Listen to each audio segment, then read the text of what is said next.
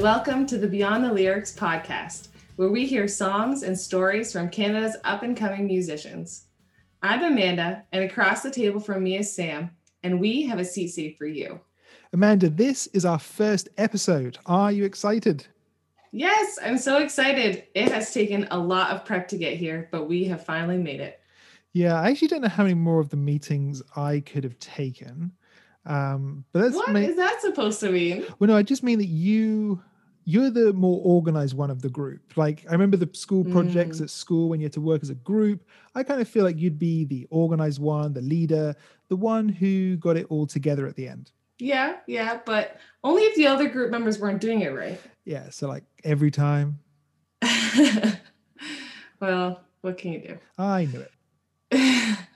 Today we're speaking with Patrick James Clark, and he is great at working on teams. He spends much of his time writing songs with others. But before we get to that, let's hear his recent release, For the Record.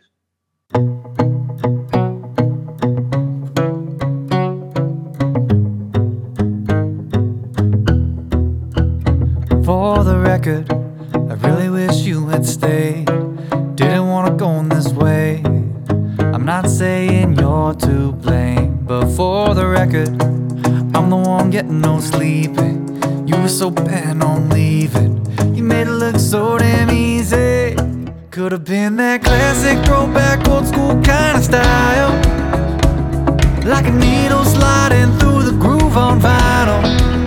Could have been that timeless love song people sing forever, but I was wrong. We're another sad song for the record. Patrick, it is great to have this time with you. Thank you very much for joining us. I'm happy to be here. Happy to be episode number 1. It's great to see you again, Sam, and to meet you, Amanda. This is great.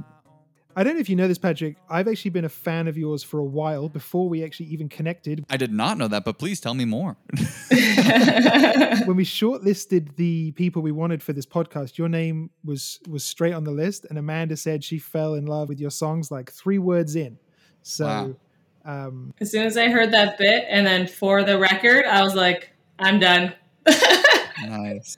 I loved it. I knew right away. We just heard For the Record, and that's your latest single. How's it received so far?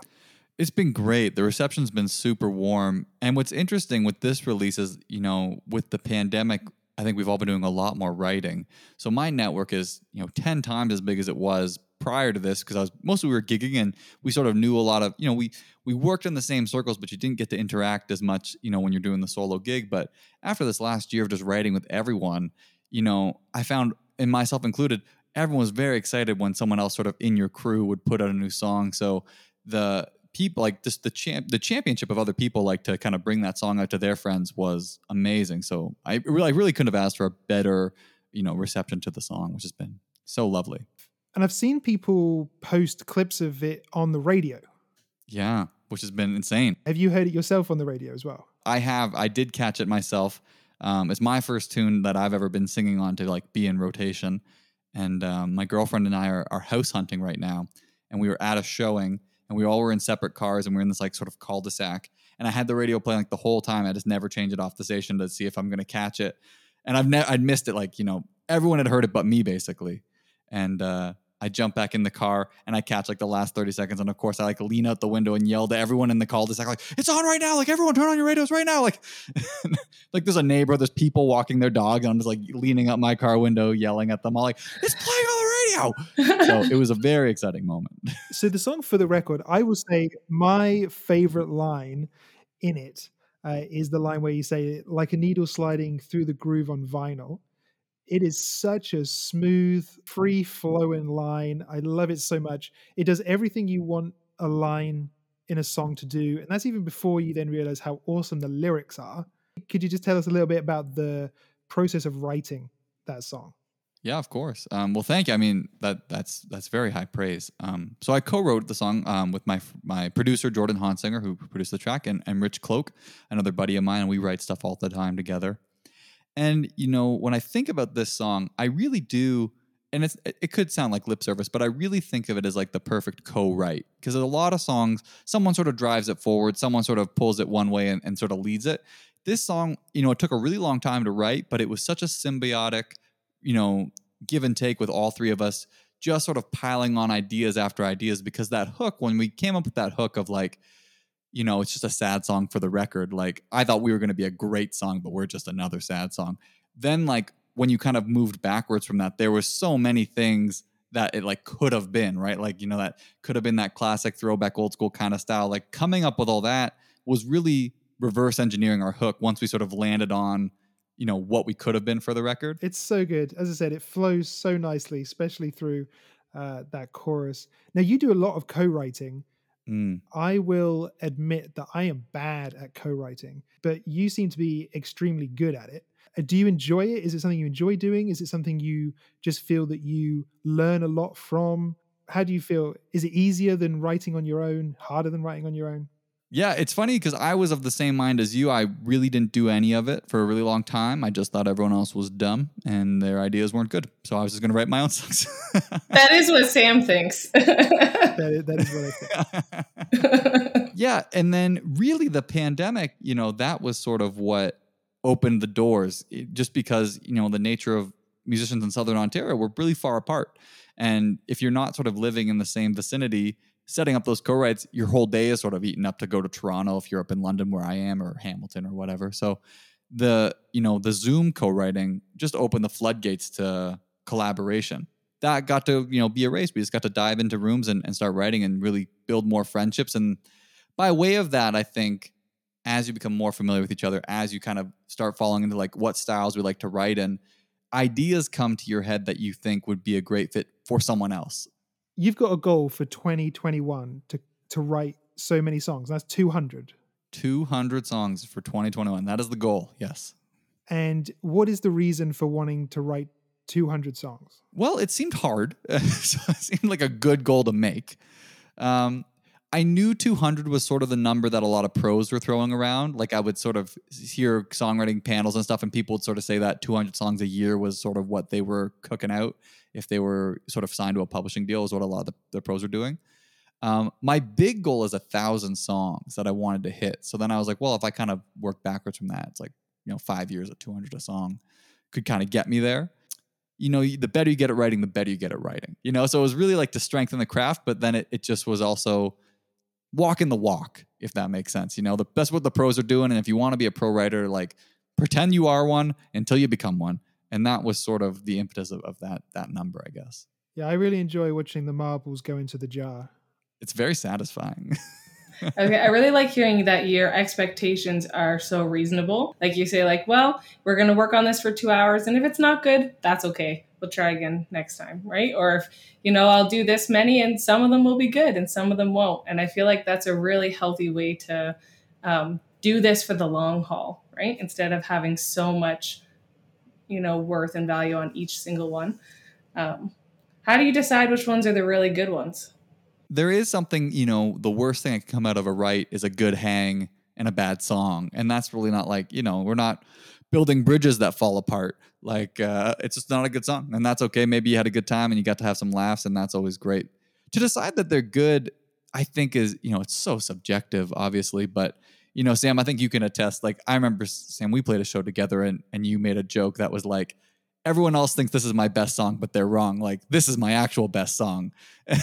and I feel that way. Like, yeah, like, there's songs that I just adore, but I adore them for weird reasons that they speak to me. Like, there's a couple little things that have to do with rhyme that when it happens, I just think is like the pinnacle of songwriting, but no one else would care. But when like, so those little kind of things are like just ear candy for me, or like personal songs or something like that. But I do think there is a starting point of there is a sort of a barrier to entry. There's a threshold of like, okay, these songs are of professional quality, professional grade. And then from there, maybe it's like, it's you flavor to taste. It's it's your own sort of discretion. Once you sort of pass the bar of like, yep, any of these would be good. Now, which ones do you want to take, to the studio? Well, that's great. We are going to listen now to another one of your songs, which is called Photos of You. And then we are going to come back and hear a little bit more from you. Awesome. But before we hear that song, check out this deal we've got for you. Hey, Amanda, how much does a ticket cost? A ticket for what? The Gun Show. You look like you've been working out. Well, thanks for noticing. I have been. I've been in a transformation program with my coach, Victoria, during the pandemic. That sounds amazing. The only working out I've been doing is flexing my finger to order pizza. Well, I've been eating a fair share of pizza myself. That's been one of the best things about working with Victoria. Her plans are all about working in real life and being maintainable. It's not a crash diet at all. She teaches you how to portion your food, manage your thoughts, and build habits the right way. I'm seeing consistent results, and I'm not starving or drinking only shakes or anything crazy like that. That sounds pretty great, actually. Usually when I diet, I just cut out all carbs and eat salads for 2 days and then completely fall off the wagon. I used to do the exact same thing. It's so different for me now after working with her. She really takes the time to get to know you. Her meal plans and workout programs are tailored exactly for you. She does one-on-one strategy calls with you to work through any struggles. You do weekly check-ins, and she gives you all the tools and lessons you could possibly need. Her mindset work has been the best part. I can honestly say I don't hate my body anymore, and it's not from my body changing, it's from my mind changing.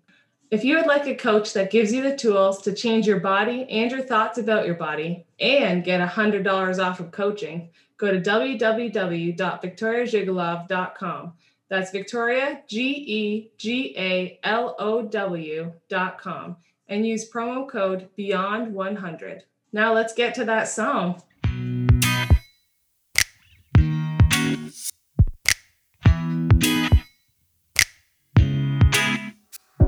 Remember that time? I can't forget it. We got so drunk at my brother's wedding. The next morning after the checkout, we slept on a hill by the hotel. Remember that time on our anniversary? We took a wine glass hoping no one would see. I didn't think it was a crime, just something to remember the night by. These snapshots of my life are rolling through my head like a photo album full of nights I never will forget. Picture after picture that I'm thumbing through. You know all my favorite memories are photos of you. All right, so that was Photos of You. Patrick, I assume that was co-written as well. I wonder if you just want to give some credit to your co-writers there too. Actually, that one was all me, so I deserve all the credit for that. Wow. What are the chances? Now, 2020 and 2021 so far has been pretty tough on musicians. I see a lot of musicians on my feed upset about the kind of current conditions. How have you found it? My main thing was gigs. I was doing bars and restaurants, and that's how I was making a living and paying my way through school up until very recently when I graduated. But that was my main thing, doing almost 200 shows a year. And that sort of went away instantly. And if there's going to be a silver lining, it opened up a lot of opportunities that you didn't have time before. And writing is a huge one of them. Everyone I know is writing songs now. And if anything, that's only going to raise the caliber of music we get to put out in the world. I feel like I sort of just switched into the mind, okay, we're doing this for a bit now. And let's find the things that we wanted to work on. And, my home studio wasn't something I was spending a lot of time on, and something now I top line vocals from my home and work on demos and stuff for that for people. So it did let me have time to explore and build up, elements of my career that I didn't have time for before. And I've been really grateful for that. And you have pivoted well. Like I noticed that with your online presence and that kind of thing. And one of those things is originals only that you do, which is super fun. 3 songs. I think I heard you say in one of them that they're usually songs that you've co-written the week before, like within the 7 days. Is that true? Like it's within those 7 days they're that new? Yeah, for the most part. Generally, I would say on average, I'm probably writing 5 songs in the week. Five writes is probably a fair number. And then, so for the most part, I pick 3 from that week and I put them on that show. And 15 minutes. Well, there's a couple reasons for it. You know, the show initially came out of the idea that my mom wanted to know all these songs that I was writing because you can't record them. She's like, when do we get to hear these songs? I was like, I don't, like, you're going to cut like 6 of them. And, you know, so many don't make it. So that was sort of like the earworm for me. I was like, well, maybe I'll figure something out to get to showcase the songs, and then also get to sort of call out and shout out some of other writers that I get to work with. And, you know, my audience finds their audience, and then their audience finds me. And that was sort of a great sort of, you know, symbiotic relationship online. It seems like you're getting a pretty great response too. It's been going quite well. Yeah. You know, the big thing I was trying to drive up was sort of interactions on the audience spaces and sort of getting feedback, because that's so helpful if you have a song that you were unsure about and it really resonates with the crowd. And I like hearing the backstories of the songs too. Thanks. I mean, that's one thing that I loved about it, because I hosted this songwriters round that Sam has been a part of, and that was the thing I loved, that we got to do some behind the scenes stories and bring out sort of a songwriter element. And because these are all people I wrote them with, and we wrote them very recently, there's a lot to kind of say about every song, and so that's been great to get to highlight that a bit and showcase that a bit. We also saw that you have written a book, a fiction book. Tell us a little about that. Sure. Yeah. You know, if you asked me 5 years ago, I would say I would never have guessed that I was going to have a novel out or coming out, I guess.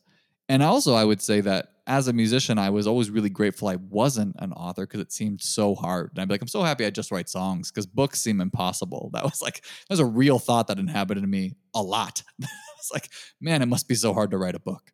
But it came out. You know, I went to school for music and for creative writing, and in the sphere of my creative writing minor, we were pitching a book. We had to pitch a book idea. That was part of the assignment. It wasn't writing a book. It was just pitching a book.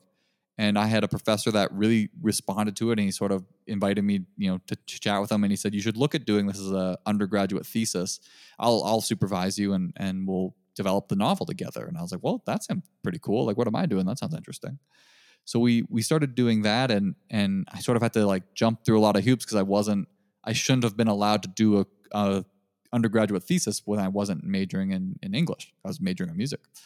And we were able to kind of get all that squared away. And then I wrote about 10,000 words of it. You know, we got a good chunk done for the thesis and satisfied that. And to make a long story short, that sort of kind of tumbled into like a TV development deal that he was sort of helping to set up in Toronto, and with an agency based on this idea. So then I just graduated school, and then we were sort of in the summer working with some Netflix writers and, you know, doing meetings about like making this book idea a television show, which was just crazy. It was insane. I couldn't believe that was even a sentence I was telling people about. Be like, yeah, well, that is crazy. yeah, I was like, oh, I'm in Toronto and we're meeting people, and yeah, we'll see what happens. And then ultimately that sort of got shelved. It's not dead. It's still technically like kind of on the shelf. But then I wanted to finish out this novel idea, and I went through Humber's creative writing program after as a postgraduate certificate, and then I had this book basically done. You know, I had this 50,000 word manuscript that was so close to being a fully done novel. It was like, I can't not finish this book. It's almost a book. Like I don't want to be the guy's like, I almost got the book done, and it's like 98% there. So then I just sort of dove in and just polished it up and found a really great publishing company that I could work with as an independent and self-publish it, but still have the infrastructure of a major publisher to distribute it, through all the major retailers and small bookstores. And they work with an editor. So it was honestly just a great pairing, but it was a very, like if someone's like, how do you do it? I was like, well, no, like minor in writing and stumble into this and then stumble into that and then stumble into a TV thing and then that falls apart. So then you stumble into it was just a crazy sort of snowball of events, but it's been a wonderful process. And now the book is coming out in the fall, which is pretty insane to say. That is so exciting. I'm very excited. You have really done a lot with your creativity this year. Thank you. It's been, I think it just came down to I just like making stuff, So on the Beyond the Lyrics podcast, one of the things we're interested in is what people are passionate about, what kind of motivates them, the change they want to kind of see in the world. And so we just wanted to hear what you're passionate about and what kind of motivates you. We were writing to a brief, and it was sort of as like a frontline worker kind of thank you letter, sort of to that. Yeah, like a thank you card in a song, right? That was sort of the brief. And we wrote a fantastic song, and a lot of people wrote really cool songs for that. And I was thinking about the idea of like, what are you impacting as a musician, right? Like, what are you doing? Because you see all these people, these frontline workers, right? And these healthcare workers. And in a time like this, the things they're doing and how immeasurably grateful, we all are for them. And then you kind of, you would be understood if you said, I feel kind of silly because I just write songs all day. Like these people are out here saving lives and I'm kind of writing songs all day. And there's kind of a goofy nature to that because writing songs is inherently like kind of a silly thing. Like that sounds like not like, it doesn't really sound very formalized, right? But there's something that I think truly is very impactful about getting to create music and getting to create art. And if nothing else, I think it serves as like an oasis. It doesn't necessarily need to be like a break, but it's an oasis. It restores. It's a very restorative process. And to make music and to put that in the world, I really think has a lot of benefit for it. And I think that about all kinds of art and film and especially film and TV and also the books and stuff. Yeah. We are going to hear another of your songs, and that song is called Yacht Money. This one has a bit of a different sound. Was that an intentional thing? It was, yeah. When we did the mixtape is what I put out first in 2019, and we kind of had 3 distinct sort of flavors on it. And it was sort of a testing grounds because I was sort of rebranding, putting out some brand new music, and we sort of took down everything. So it was going to be sort of a fresh launch. And we sort of went in 3, there's cohesion in it because it's all me singing it and I wrote the songs. But yeah, Yacht Money does feel sort of Bruno Mars, Justin Timberlake. Photos of You feels a little bit more like Old Dominion, pop country. And then Broken Hearts and Getaway Cars was more like kind of more modern country sound. And it was to sort of see how people responded to everything. And I had this song Yacht Money that I thought was really fun. And the more we sort of played through it, the more we thought through, this production could keep getting bigger and keep getting bigger. And it's like, for sure, the biggest produced track I've ever done, even like when you look at how many tracks are on it. So yeah, it was very intentional to get something a little bit different. And then it just became a hit, man. Like, well, a hit right, for me. It became a very big fan favorite. Like the people that know it love, they request it and they love to hear it. So it's been great. Now, before we listen to it and say goodbye, where is a good place for people to find you online, both for music and your book? Yeah, right now, PatrickJamesClark.com is sort of the main hub, and you can find me on all affiliated social medias at Patrick James Clark. Instagram is probably my flagship, so if you really want to keep up to like, what are you doing today? That's like the best place to find me. Great, yeah, and if people go to your Instagram, they can very much track along the journey of the book and watch you drop marbles into the jar as you go towards 200 songs for 2021. Yes. Watch the journey. Awesome. Well, this is Yacht Money. Patrick, thank you so much for joining us. We really appreciate your time. It was my pleasure, guys. Thank you so much. Thanks, Patrick. It's been great.